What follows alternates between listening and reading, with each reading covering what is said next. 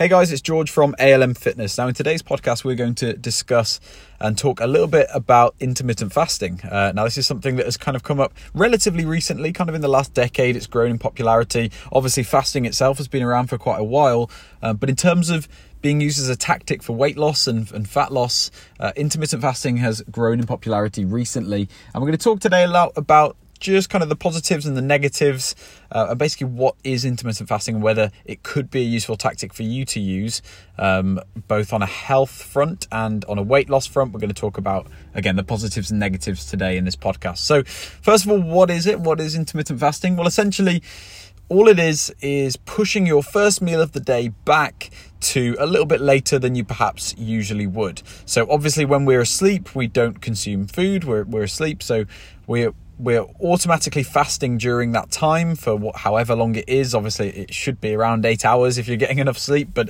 it could be a little bit longer if you don't have obviously dinner right before you go to bed. It could be a little bit less depending on how much sleep you get. But essentially, we all fast overnight, and the idea of intermittent fasting is that when we wake up, we push that first meal of the day back rather than having it as breakfast as soon as we wake up. We push that first meal back to maybe a little bit later in the day. Now, different people have different ideas about intermittent fasting and what it might mean for them or what you should do. You might find some suggestions that say you can push the first meal back to around 11 or 12 o'clock midday. Other suggestions, some people go on the kind of extreme side of things and they push their first meal back to, the afternoon, maybe even the evening. Maybe some people go to the extreme and have one day of eating and one day off eating, which is obviously very extreme in terms of how long you're spending not consuming food. So we're going to talk a little bit about the positives of why restricting your food intake, or not restricting your food intake, but restricting the window of time that you can eat your food, why it might be a positive thing and why there might be some negative things attached to it. Well, first of all, the research in terms of its benefits to health are pretty good. There's some research to suggest that being in that kind of the state of hunger, let's say, not for really extended periods of time, but for a matter of hours in a day, being in that period of that extended period of hunger there can actually be beneficial to our health. And they've done some kind of long-term metabolic studies on animals. They've done some on humans as well.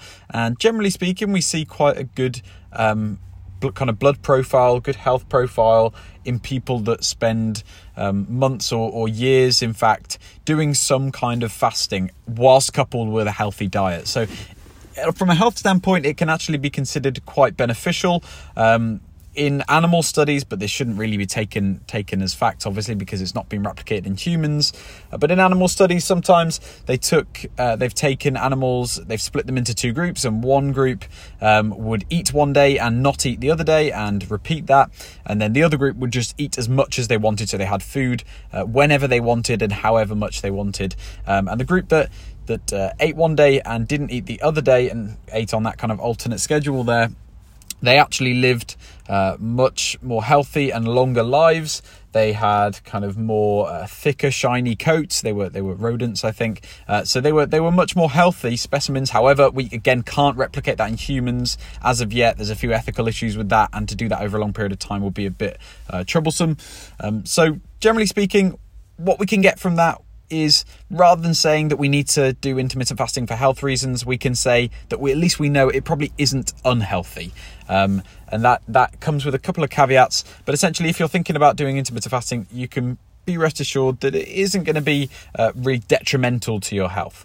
Other positives include weight loss. In humans, we know that intermittent fasting can be a useful tactic for weight loss, and that's really in more of a practical sense than anything else. Nothing necessarily magical happens. There are a couple of things on the cell level that do occur when you're fasting that may promote fat loss, but mostly kind of for the most part, what is happening when we're fasting is much more practical than we may think. If we're pushing that first meal of the day back to, let's say, early afternoon, so maybe 1 or 2 o'clock rather than having our breakfast, so we're skipping breakfast, and we're the sort of person that doesn't really get hungry in the morning anyway, so we could kind of take it or leave it with breakfast, then essentially all we're doing is we're restricting the window of the day in which we have time to eat. Now, obviously, if we were to just consume food until we were full, what's likely to happen is that because we didn't have breakfast, we're now taking out a meal in the day, we are going to eat that many less calories, so maybe 500, 600 less calories in a day, and then overall our calorie balance is likely to be negative if we're trying to lose weight. So it might help us in that front just by simply, in a practical sense, restricting that window that we have time to eat. Now we're going to talk a little bit about the negatives, and this is quite important, obviously, if we're thinking about doing this, that we do listen to this area of the podcast, because some considerations that you might need to think of when we are discussing whether or not we're going to start off by intermittent fasting. And I would say one of the main negative points, it kind of comes in twofold, actually. One on the health side of things and one on the weight loss practical side of things. So to talk about the health side of things first, the one thing that we might encounter if we are taking this to the extreme, and this is why I said when we do the 1 day of eating and 1 day off eating, that comes with a major caveat there, because it's not necessarily the healthiest thing to do unless you are covering all your nutrient bases, and you'd have to work a little bit harder to do that than the average person who eats all the time if we are choosing a tactic where we are restricting our eating. Because all of a sudden, again, if we're eating one day or eating another, or even pushing our first meal back later in the day, we have less of a window not only to eat, which could be beneficial to fat loss, but we also have less of a window then to get nutrients in, important nutrients that we need into our diet. So it's really important that we do consider our nutrient intake, especially if we are eating less calories. We should be doing that if we're on a fat loss diet anyway, but we also need to be considering that perhaps even more when it comes to intermittent fasting, because of that restricted eating window and the chance that we have a little bit less of a chance to get those nutrients in, those range of nutrients. So perhaps things like not eating the same thing every day would be important, making sure we get our multivitamins and our other supplements in, and making sure we eat a wide range of fruit and vegetables to cover all those vitamin needs, and enough protein. That is another issue that we might come into contact with. It's not actually optimal to just lump all of our protein into 1 or 2 meals in the day. If we can spread it out a little bit better, that's better for muscle building. So there are a few caveats when it comes to that. It may be helpful for fat loss, could be a really useful tactic, but you have to consider a lot of other things, and it's not just that simple as it could be useful for fat loss. So that's what we'll do. And then the other side of things will be, again, our fat loss side of things. And this is more a case of just letting people know that it's not going to work for everyone. Intermittent fasting, if you're the sort of person who wakes up in the morning and they are very hungry and need breakfast, or maybe you get a little bit lightheaded and a little bit dizzy, or you can't focus much if you don't eat in the morning, then perhaps this isn't for you. And don't kind of think that, again, this is something magical that's going to make you lose weight. This could be just as effective as a diet that restricts our calories in any other way. Just like any diet that makes us consume less calories than we burn, it's going to help us lose weight. It's just a tactic to use, okay? This fasting is just a tactic to use.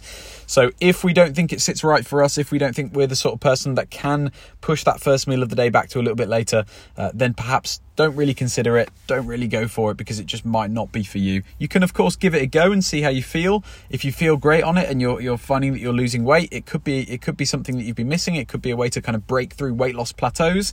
If you've been trying to eat really healthy meals for breakfast, for lunch and for dinner, but really you'd prefer a bit more of a practical approach where you're not really that hungry for breakfast, so you miss that meal and then you just kind of eat reasonably healthy for the rest of the day, that might work better for you. But again, it might not work as well for everyone on the same level.